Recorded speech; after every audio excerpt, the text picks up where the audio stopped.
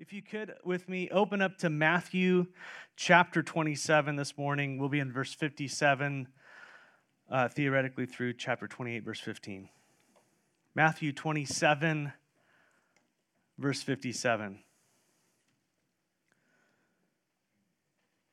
We left off last Sunday with the crucifixion of Jesus on the cross. In verse 50 of chapter 27, it says that, "And Jesus cried out again with a loud voice and yielded up his spirit." And so finishing our work of redemption, drinking the cup that the Father had given him, Jesus finally gave up his spirit. Everything was paid in full. And now we know that the crucifixion began at around 9 a.m. in the morning, and it ended at 3 in the afternoon. Basically, the last 3 hours of that were in total darkness. And so we pick up in verse 57 this morning with Jesus having died and his body still on the cross. In verse 57, it says, "When it was evening," that's anywhere between 3 and sundown, "there came a rich man from Arimathea named Joseph, who also was a disciple of Jesus, and he went to Pilate and asked for the body of Jesus, and then Pilate ordered it to be given to him." And so Matthew begins to tell us how Jesus was buried. And we find that a disciple of Jesus, a rich man named Joseph, and he was from Arimathea, went to Pilate, the governor of Judea, the Roman governor, and asked for permission to take Jesus' body and to bury it. John 19, and you're going to see me kind of jump through all the Gospels here. John 19, 38 through 32 tells us that Joseph was a secret disciple of Jesus for fear of the Jews. And that actually Nicodemus from John 3 was there with him to get the body. We'll talk about that in a second. And Luke 23, 50 through 56 tells us that Joseph was a member of the council. See, he was a member of the Sanhedrin, the council that just condemned Jesus to death. He was a member of that council, and it says there in Luke 23, 50 through 56, that they had condemned Jesus, but that Joseph was a good and righteous man and did not consent to their decision and actions. And so he was in that council, but he abstained. He said, "No, this is not right. This is not what we're doing." And yet, nevertheless, they did it. And so after Pilate gives Joseph this permission to take Jesus' body down from the cross and bury it, Mark 15:42 tells us that Joseph took Jesus' body down from the cross. And so actually, he went up there and took the nails out. I'm assuming, I'm not sure if the Romans had to help out or not, but he took his body down, along with Nicodemus apparently, and they carried it to the tomb, which, by the way, was very close nearby. We know from John 19 tells us that Nicodemus, who had come to Jesus at night, remember Nick at night in John chapter 3, he was with him and brought 75 pounds of a mixture of myrrh and aloes that would be used and mixed with the shroud that Jesus would be wrapped in to help with the scent of decay and all of that. And so we know that Jesus called Nicodemus a leader of Israel in chapter 3. Like, you're a leader of Israel and you don't know these things about you must be born again. And so we have two members of that high council. We have two members of the Supreme Court of Israel who had just condemned Jesus. They're asking for Jesus' body to bring it down, to bury it. And so they came to Pilate and did that. And they were trying to do it before sundown. Remember, Jesus died at 3. Sun goes down at 6 or sometime around then. And so the Sabbath, the time was imminent. And so picking back up in verse 59, "And Joseph took the body and wrapped it in a clean linen shroud and laid it in his own new tomb, which he had cut in the rock, and he rolled a great stone to the entrance of the tomb and went away." This grave, John 19:41 tells us, was located right near where Jesus was. It says that where he was crucified, there was a garden, and the tomb was there. And so these two locations were right next to each other. So they took it down and probably went not far away and buried the body of Jesus. And it describes here the tomb as something no one else had been buried in. It was Joseph's tomb. Now, what had happened is quite often, because they didn't have a lot of space, they would have a tomb like that, and multiple family members would be buried in there. But that's not the situation. It was a tomb that no one else had been in.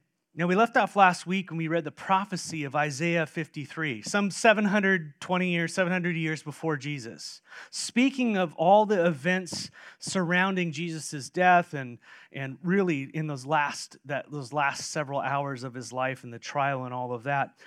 And although it told us many things, in verse 9 of Isaiah 53, you'll want to write that down. It says, "And they made his grave with the wicked and with a rich man in his death, although he had done no violence and there was no deceit in his mouth." And so here this prophecy from 700 years earlier is fulfilled in Joseph of Arimathea.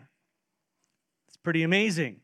First, that the grave would be among the wicked. Now, we already know that in Luke 23, 50 through 51, as I mentioned, that he was a righteous man. Joseph was a righteous man. This isn't talking about the fact that Joseph was righteous. Well, there's a contradiction. How could he be buried among the wicked when he's buried in a righteous man's grave? No, he was buried among sinners is the idea. Joseph, as righteous as he was in that he sought the kingdom of God, he was still a sinner. And yet, all of them, he was buried in a graveyard, apparently. They were sinners, and that's the point there, that he was buried among the wicked. And what would happen is, do you see many kings buried among common people? Or even among certain people? No, they had special tombs dedicated to them, away from everybody else. I mean, you see that with the pyramids and all that stuff. How much more the King of Kings and the Lord of Lords? And yet, he was buried among the wicked, identifying with us, even in his death. It's just pretty amazing. And so the king got buried there among sinners, among the wicked, was the point. And secondly, Isaiah 53:9 says that the Messiah would be buried with a rich man in his death. And so here he is, Joseph of Arimathea, a rich man. And so this is a stunning accuracy of Scripture here in fulfillment there of Isaiah 53, verse 9. And as you go through Isaiah 53, they're just one after another. The crucifixion, that he was silent, all these things you just keep going through and you just see a massive fulfillment. So you'll be blessed if you read through Isaiah 53 and also Psalm 22. And so Joseph and Nicodemus take down Jesus from the cross and prepare his body for burial at the place of that tomb. And they rolled a great stone in front of it, and they left. The word there for great in Greek is megos, and so you know it's a megos stone. It's a big stone, and they left. And verse 61 tells us, and by the way the stones worked in those things is it was easy to get in, hard to get out. It was usually on a pitch where they would be hewn and set up high, and then they would roll down into place. And so it's very difficult to get out of that slot there. And so Mary Magdalene and the others, verse 61, and the other Mary, how would you like to be called other Mary? There are so many Marys. They were sitting opposite the tomb, verse 61 tells us. The other Mary is probably the same Mary mentioned in verse 56, who was at the cross, the mother of James, that would be James the Less, a different James. Could quite possibly be... Well, I just won't go there. I mean, because you could just spend like 5 hours on all the Marys and all the Jameses. Have fun this week learning all the Marys and all the Jameses on your own. That's a Christmas present from me to you. This Mary could possibly be the sister of Mary, Jesus' mother. And so you got two sisters named Mary. Might have been from a different dad. Just have fun. Anyways, great. Anyways, James the Less. Because there's a couple Jameses in there. So this might have been James the Less, and it might have been Matthew's brother. There's a lot of things that I read that I'm not going to share with you at this moment. Anyways, have fun. But it seems that these women were at the cross. And this is cool because the Gospels have been talking up to this point all about the disciples. But who is at the foot of the cross when Jesus dies? It's the women who had been there all along, behind the scenes, ministering to Jesus faithfully, out of sight, no one sees. And yet, here's the biggest event in human history, the death and the resurrection of Jesus Christ. And these women are at the foot of the cross, faithful as could be. Yes, John was there, but all the dudes, they scattered. And here's these faithful women are there at the foot of the cross, and they are watching what happens with Jesus' body. And what happens with Jesus' body? They're watching him being taken down by Joseph and Nicodemus, and They don't know who these people are. They don't know how they're going to treat his body, whether they're going to do a proper burial or not. They're pulling him down, and they're going to go put him in a tomb. And so they are following him, and they're walking at a distance. John 19:41 says that they followed at a short distance to the garden tomb. And when they saw the location of the tomb, they left to go get spices. They left to go get the burial spices that they would put, that actually Nicodemus brought with them, but they did not know. And so when they saw the location, they just left, not sticking around to see Joseph and Nicodemus go ahead and prepare the body properly. And so they wanted to give Jesus a proper burial. That's Luke 23:55 through 56. And so they must have been under this assumption that wasn't happening. And so if you notice, there's a lot of attention to detail in here in Matthew. From the crucifixion to people around the cross to, especially regarding his burial, how he was taken down, who did it, who they talked to, who was involved with all of it, who was watching, who was following, who prepared the body, whose tomb it was. All these things, all these details are laid out. And there's a point to that. There's a divine reason. Because, verse 62, the next day, that is, after the day of preparation, this would have been the Sabbath, the chief priests and the Pharisees gathered before Pilate and said, "Sir, we remember how that impostor said while he was still alive, after 3 days I will rise." Wait a second, you turkeys. What's going on here? They knew exactly what Jesus was teaching, that he would die and rise again. And so this is most likely the Sabbath. Some believe that there was actually a high Sabbath in that year when it talks about it in John that it was a special Sabbath, or maybe it's in Matthew here. And so there was a double Sabbath. There was 2 days, which would help with the math on the 3 days and all that kind of stuff. I'm not going to get into that. But regardless, this is happening the day after preparation, which would make this a Sabbath day. And so they come to Pilate on a Sabbath day, breaking the Sabbath. And it's interesting that they clearly know Jesus is teaching about his resurrection. And although they don't believe it, they say, hey, this is what he said while he was alive, that he's going to die and rise again in 3 days. They knew what he was teaching. And yet, at his trial, they used what he said about the temple against him to condemn him. Jesus said, hey, if you destroy this temple, in 3 days I will raise it again. They knew what he was talking about, yet they did not believe. And here they go ahead and use it to get their way with Pilate. These guys are interesting. And so they come to Pilate and they let him know about what Jesus claimed. Hey, this guy said he's going to raise again. Now here's the scenario, Pilate.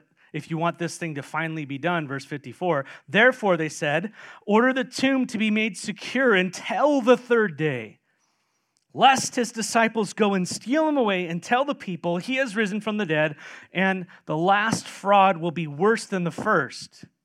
I mean, just insult over insult. And as we will read in just a minute, this is actually the propaganda that will matriculate throughout the society as they make sure everybody believes that the disciples came and stole Jesus' body. We'll get there in a minute. We'll read that account. But here we read the account that the leaders of Israel went to great lengths to make sure that Jesus stayed in the tomb. If anyone was more motivated to have Jesus in that tomb, it was these guys. They even went to Pilate on the Sabbath to make sure that this deal was done. None of this resurrection nonsense would happen. So verse 65, Pilate said to them, you have a guard, or you have guards, one or the other, I don't know. Either I'm giving you guards, or you guys have guards, the temple guards. Go and make it as secure as you can. Do whatever needs to be done to make the thing secure. So they went and made the tomb secure by sealing the stone and setting a guard. And so the tomb was sealed and secured. Now, how did they do that? I don't know. I've read a lot of archaeology this week. Perhaps it was a cork stone that was put in place. Perhaps it was a wedge that was put in place that sealed it. Perhaps it was just the fact that there's a giant rock there, covering it. Whatever it is, maybe they took wax and put an actual Roman seal on there with the governor's stamp that if you broke it, it was under penalty of death. I don't know. There's a lot of speculation out there. But it was sealed. And it was guarded. And I believe it was probably the temple guard. Because, as we're going to see in a minute, the temple guard, when the angel does all this stuff, they don't go running to Pilate, they go running to the chief priests. And so the tomb was guarded and it was sealed, and I think it was very secure. And so Pilate gives them what they want to ensure that no one will disturb the body, and this can finally go away. Can you imagine after crucifying Jesus, after that whole week, then they come back to you after that whole event and say, oh my goodness, you want what now? It just never stops, right? Pilate just wanted this to go away, and it's finally, he's dead. Yay, was Pilate's view. And now he keeps coming back to Jesus, and they keep coming back and say, now we got to make sure he stays there. Chapter 28, verse 1. I'm sorry, how many chapters are there in Matthew? 28. I mean, this is cause for celebration, isn't it? We began. I feel like there should be a documentary rolling. What was that, March 2022? May 2022, yeah. Chapter 28.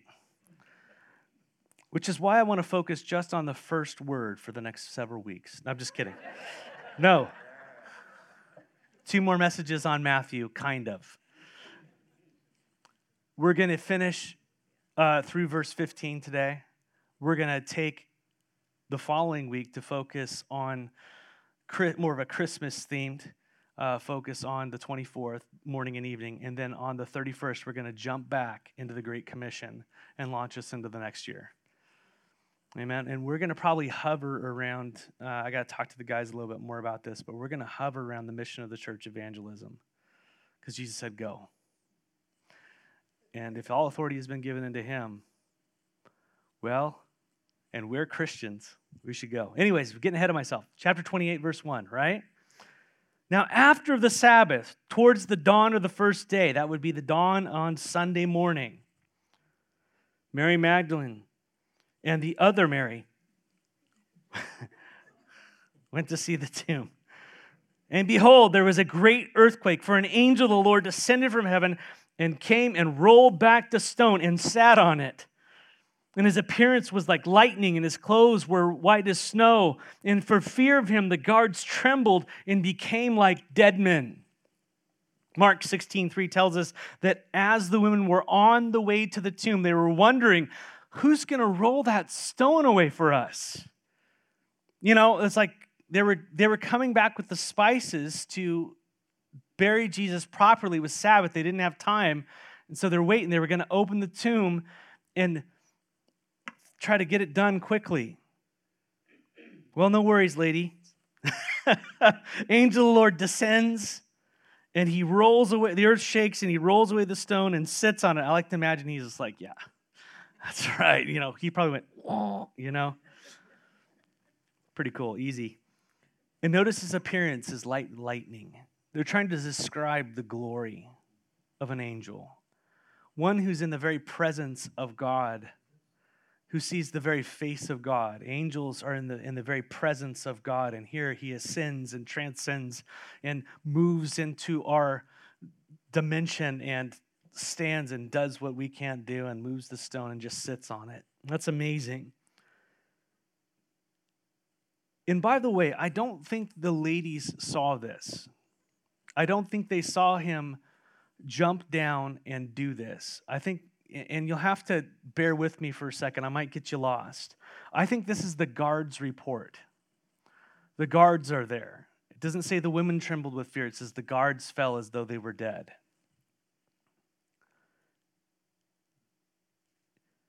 The guards are going to go and leave before the ladies get there, and go to the high priest and the council of the elders and tell them what happened, as we will read in a minute.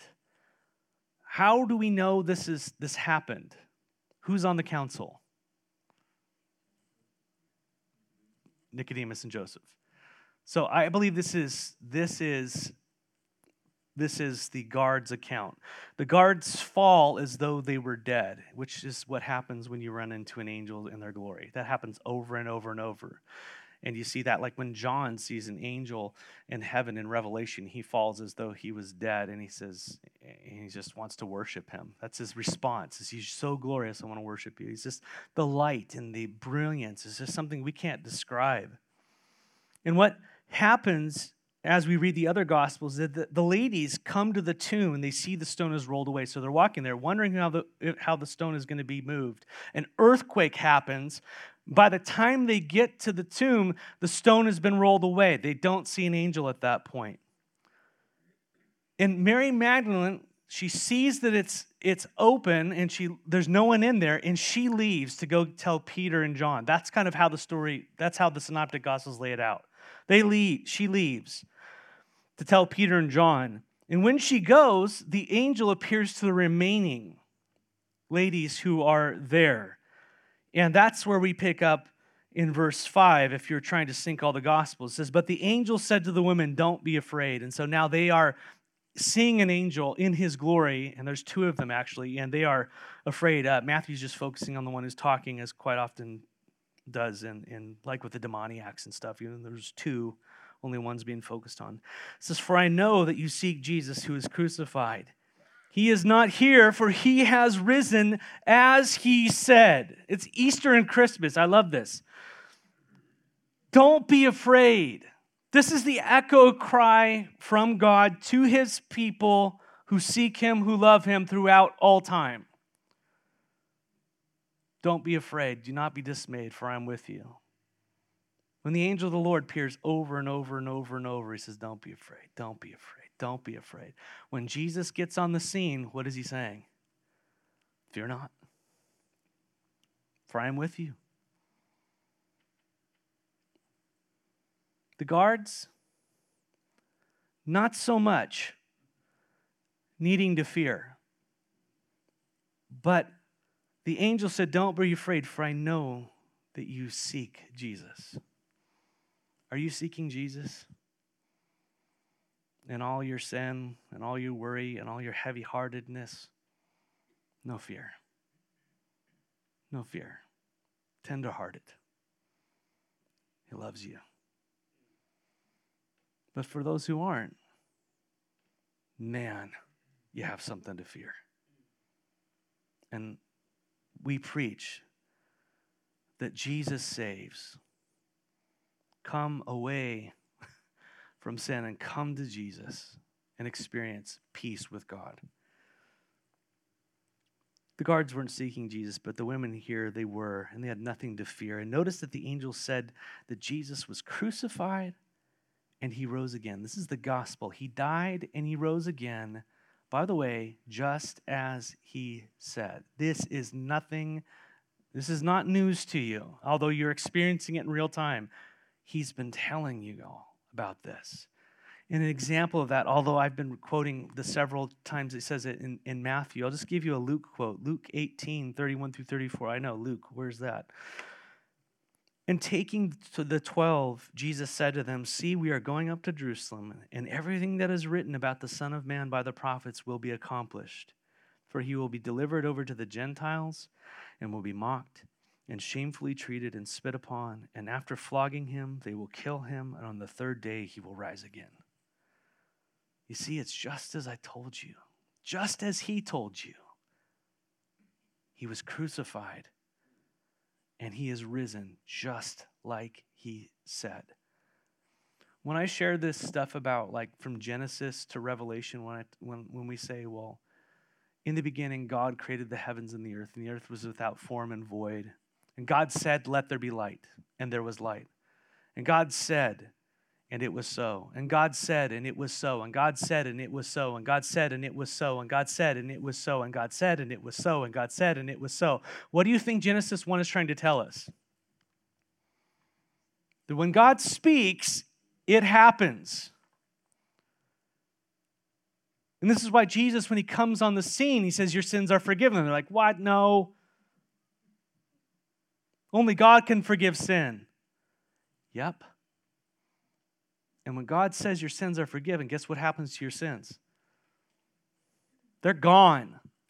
And like that guy was lowered from the ceiling, he could not see that his sins were forgiven. And so he did something physical so you would understand, I've got power over the unseen, so I'm going to show you something you can see. Get up and walk. And he got up and ran. Woo! He spoke to demons, leave. And what happened? They left. Thousands sometimes. They even bargained with him. Please, don't send us into the abyss before it's time. Can we please go here? Fine, go ahead. And they went, and all the big piggies ran off the cliff. He said to the girl, get up. He took her hand and said, get up, and she got up. I mean, over and over and over again. And this is why when we get to the end of Matthew, and it's all leading to that point, he says, all authority has been given to me. I'm telling you to go. Nah. Oh, really? Then we have a messed up theology of Jesus. He said, I'm going to die, I'm going to rise again. And the angel says, just like he said. He told you it would happen, and it happened. And it goes on to say, by the way, at the time in verse 34 of Luke 18, it says, but they understood none of these things. The saying was hidden from them. Even though Jesus told them, they didn't understand. They didn't grasp it, it says. Well, now they're going to grasp it. Now is the grasping time, right? God's going to open their eyes. Come and see, the angel says, come and see the place where he lay. Come look. I want you to be witnesses of the resurrection. And notice the first people of the witness of the empty tomb. Who was it? Peter. John. Who was it? Ladies. Amen. And it's a foreshadowing because then they go tell the disciples that he's risen. What do? Meh.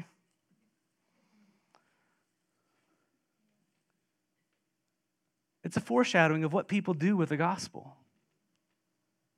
It's so unbelievable. Well, come and see the place where he lay, the angel says. See for yourself. No one had moved the stone. The guards were set. It was sealed. No one was getting in. They were wondering how the stone was going to be moved, all that stuff, until the angel opened it up. And I don't think he was opening it up to let Jesus out, as if that's an issue. I think he was opening it up to let them in, to show what happened, but both probably. Come see the place where he lay. Verse 7, then go quickly. Secondly, come see, and then go tell. This is what happens to us. God shows us. He reveals something about himself. He shows us that he is risen. We believe that he is risen. There's something that happens in our hearts, that he died for our sin. It's a supernatural thing. There's a revelation that comes to us, and we're born again. And then God immediately says, now go tell. Go tell. That is a natural thing that should be happening. Go tell. Quickly, and go tell his disciples that he is risen from the dead. And behold, he's going before you to Galilee, that you will see him. And there you will see him. See, I've told you. Like exclamation point. Go do it. Jesus is like, go tell the disciples he's alive. And then tell them where to go. And he'll meet them. So verse 8. They departed quickly from the tomb with fear and great joy and ran to tell his disciples. Now, that's not the whole story because Jesus runs into them on the way. Matthew doesn't talk about that. As Matthew often does, he's just kind of just taking a storyline, not going full with it, but he gives you parts of it. He's just giving you the gist of something. And there's a series of events happening. The going and coming and all these types of things of people, and there's a lot going on there. And I love this MacArthur Study Bible Notes. It helps us kind of give a synopsis of what's happening. So I'm just going to read through what the big story is real quickly so you can know what it is. So first, finding the stone rolled away, the women entered the tomb but found it empty, Luke 24:4. And while they were still in the tomb, the angel suddenly appeared, Luke 24:4, Mark 16:5. You can grab my notes later if you want them. The angel who spoke reminded them of Jesus' promise. All his promises, Luke 24:6-8. and then sent them to find Peter and the disciples to report that Jesus was risen. That's Matthew 28, 7 through 8, which we just read, and Mark 16, 7 through 8. The women went.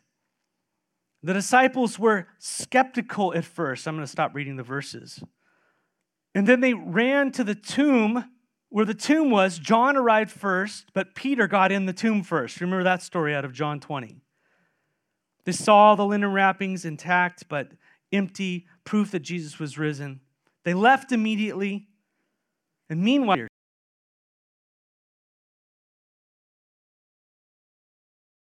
she returned to the tomb and was standing outside weeping. Wondered what had happened to him. Remember, she's a gardener, right? Who she thinks is a gardener. And Christ appears to her. This is the first appearance of the risen Lord to Mary Magdalene. Beautiful. Sometime soon after that, he met the other women on the road as they went to go tell the disciples and appeared to them as well, which we'll read in just a second here. Later that day, he appeared to two of the disciples on the road to Emmaus and to Peter. So there's a lot going on there, and Matthew doesn't tell the whole story. He tells part of a story. It's like a cutscene. And when all those things are put together, you get the full picture of what's going on. By the way, this isn't even the full thing, but Matthew gives us one of those storylines. So Matthew says that the angels tell the ladies, go and tell the disciples that he is risen. In verse 9, and behold, Jesus met them, that is the women, and said, greetings. And they came up and took hold of his feet, and they worshiped him. And then Jesus said to them, do not be afraid. Go and tell my brothers to go to Galilee. There they will see him. So many times, people say that Jesus is not worshiped, that worship is translated differently and all this kind of stuff. No, they are worshiping Jesus Christ. And every time an angel is worshiped, they tell you not to worship. Does that make sense? And this is one of the multitude of times that Jesus is receiving worship. Very important to know, you are not to worship anybody but God. And then Jesus said to them, don't be afraid. Go and tell my brothers, go to Galilee, and they will see me there. And so what did Jesus do? They worshiped him. He comforted their hearts. Don't be afraid, as he said all the time, as he says to you and to me, as we come to worship him, he who is holy. And then he says, now go. Go and do what I've asked you to do. Go and tell of me to X, Y, and Z. And that's what he does here. Tells them to go. Continue on your way. And so verse 11, while they were going, behold, some of the guard went into the city and told the chief priests all that had taken place. It cuts back to the guards who had left previously before they got there. And the guards are now going to the chief priest. They're not going to Pilate. They're going to the chief priest, which tells me they're probably temple guards. And the guards are going to the chief priests, to the Jewish, who will gather the Jewish council, and they told them everything that happened. Verse 12, and when they had assembled with the elders, so the chief priests hear the news, and they gather the Supreme Court together, the leaders, and when they gather everybody, they had elders, they all took counsel. Who do you think's in that meeting? Joseph and Nicodemus.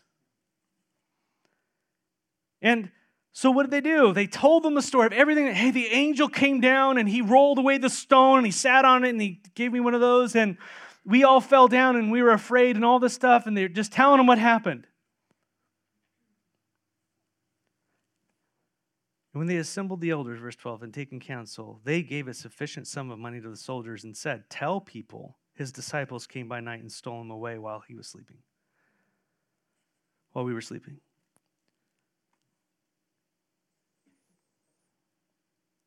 What crooked leaders? Massive government cover-up. Paying off guards not to talk, but to spread lies. Some things haven't changed. Verse 14. And if this comes to the governor's ears, which we don't want it to, obviously, we will satisfy him and keep you out of trouble. Gonna protect their informants there. And so they took the money and did as they were directed. And this story has been spread among the Jews to this day. And so this was the propaganda spread by the Jews to the to counter the resurrection of Jesus Christ.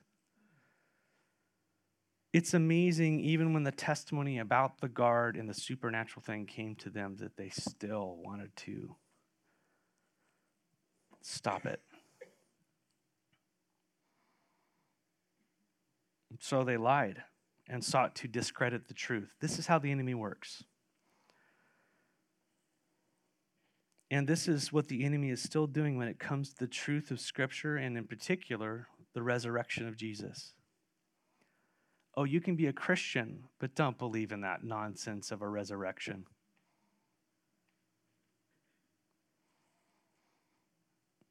Believe in science that will explain the universe without a creator. I love science. I'm not knocking science, but not at the expense of the God who made the universe. This is supernatural. This goes against the laws of physics. Guess what? There is a statistic out there. You guys know of it. I guess it's like 100% of all people die. And they don't get up and walk around. You guys heard that one?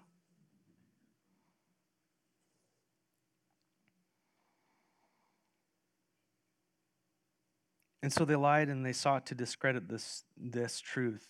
And this is what the enemy is still doing when it comes to the truth of Scripture, in particular the resurrection. And Matthew tells us that even to the time he's writing this, as early as 20 years after the resurrection to 50 years before 70 AD, sometime in there, the scholars think that was still a belief, the propaganda among the Jewish people there.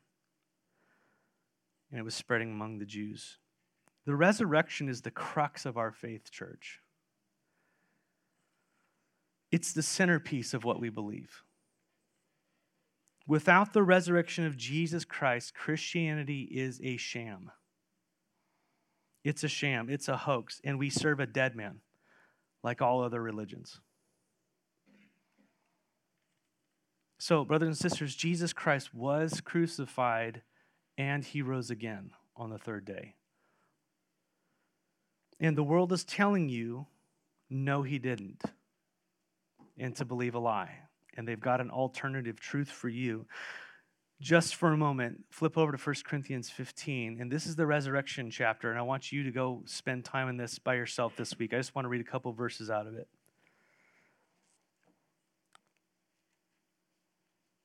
It's dealing with our resurrection in light of Jesus' resurrection. Paul in 1 Corinthians 15:12 is where we are. 1 Corinthians 15:12. He says this. Now, if Christ is proclaimed as raised from the dead, how can some of you say that there's no resurrection from the dead?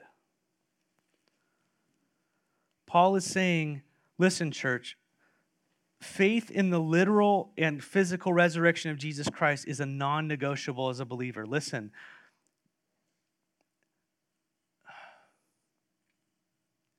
there were people in the church, probably from a Sadducee background, that had influenced the church and were saying, there's no resurrection from the dead. It's possible to be part of the church and not believe what Christianity teaches. Do you know that? It's possible to say you're a Christian and not believe in what the Bible teaches. Do you know that? It's like saying, I play football, but I don't believe in literal footballs. They don't exist. It's not happening. I know that's a weak analogy, but I'm saying that's the absurdity of saying you're a Christian and you don't believe that Jesus rose from the dead. You have to. That's what makes you a Christian. You believe that he is the Son of God, that he died for your sins, and that he rose again, proving he had victory over sin and death. That's it. That's what our faith is centered on. You can't claim to be a Christian if you do not believe that Jesus not only died for your sin, but rose again. It's just, that's the fact. Paul here is refuting those who are saying in and around the church of Corinth that there is no resurrection from the dead.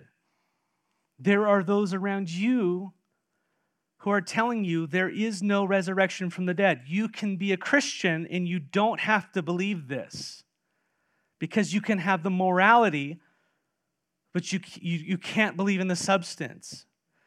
If that is you, then you're not a Christian. If you believe that, you're not a Christian. Because what makes you a Christian, as Jesus described it, as all the Gospels say, as the Old Testament taught, is that you believe that he is the Son of God, not a Son of God, is the Son of God, and that he came down and lived the life we could not live perfectly and died the death we should have died and rose again that we might be resurrected as well, that we have a hope of eternal life. That's what he came to give us, eternal life. And so Paul simply says that he's proclaimed as risen. That's what the church is. We believe that Jesus is alive. How can some of you say there's no resurrection when he was raised? And this is a question I pose to you. But if there's no resurrection of the dead, verse 13, then not even Christ has been raised. And so he's dealing with an issue like, listen, if you don't believe in a resurrection, then Christ isn't even raised. And if Christ has not been raised, verse 14, then our preaching is in vain. What are we doing? That's what we're preaching. We're preaching the risen Christ. Hope, eternal life. What are we doing as apostles? And your faith is in vain. What we've been telling you is a lie. That's what the enemy wants you to believe. And so, verse 15, we even are found to be misrepresenting God because we testify about God that he raised Christ, whom he did not raise, if it's true that the dead are not raised. In other words, we are preaching a lie to you. Paul's saying, I've got issues as an apostle. If there's no resurrection, we're lying. What are we doing? Your faith is in vain. And then verse 16, here's the crux of it. For if the dead are not raised, not even Christ has been raised. If there's no and verse 17, and if Christ has not been raised, your faith is futile. And you're still in your sin. In other words, so what that Jesus died? Everybody dies. 100% of us. Why? Because the penalty for sin is death. And then the judgment. So how do you get out of that? You have to have one who conquers death. And that's Jesus. He rose from the dead.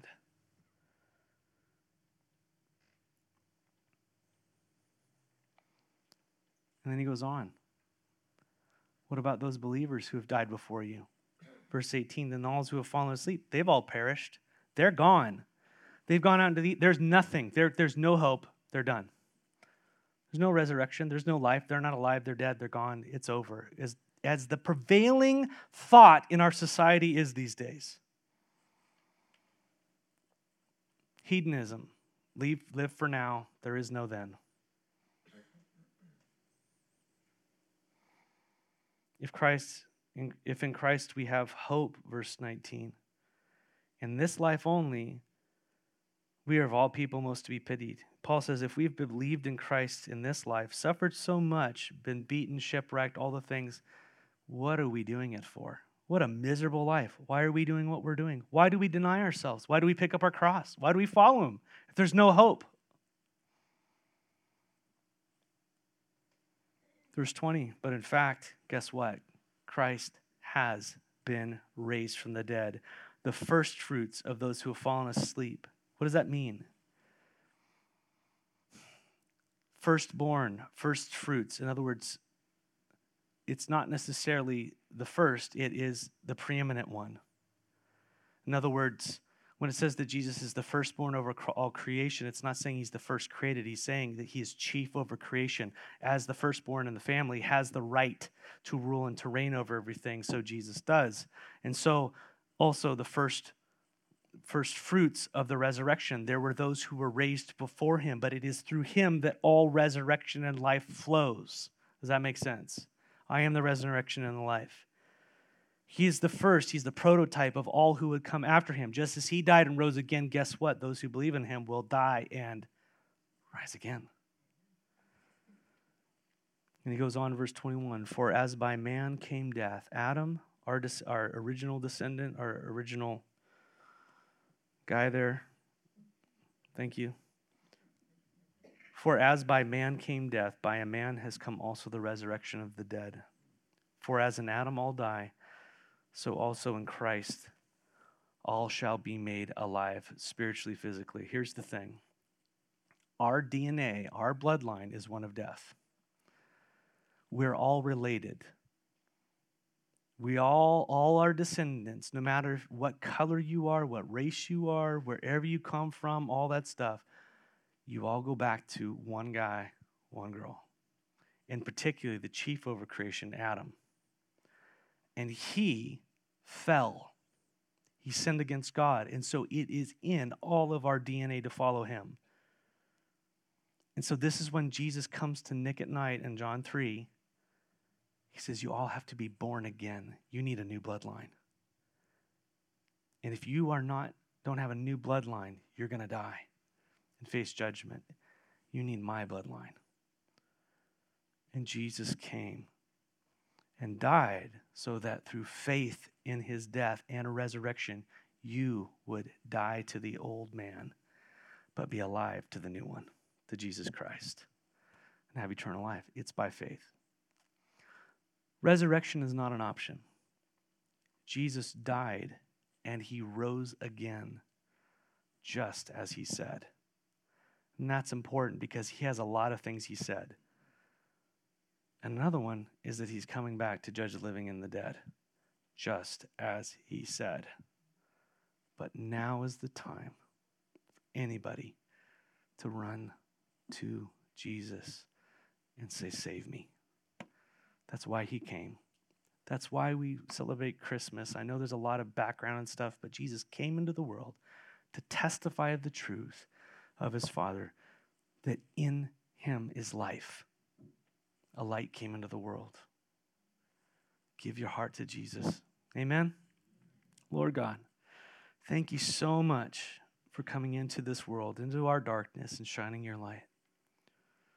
Lord, we're all trapped apart from your grace, and yet you come and offer us new life, not a life that we can manufacture or muster up or whatever it is, a life by trusting you, believing that you are the Son of God, that you died for each and every single one of our sins, and you rose again to give us new life, that we would be new creations in Christ Jesus, new creatures, a new nature.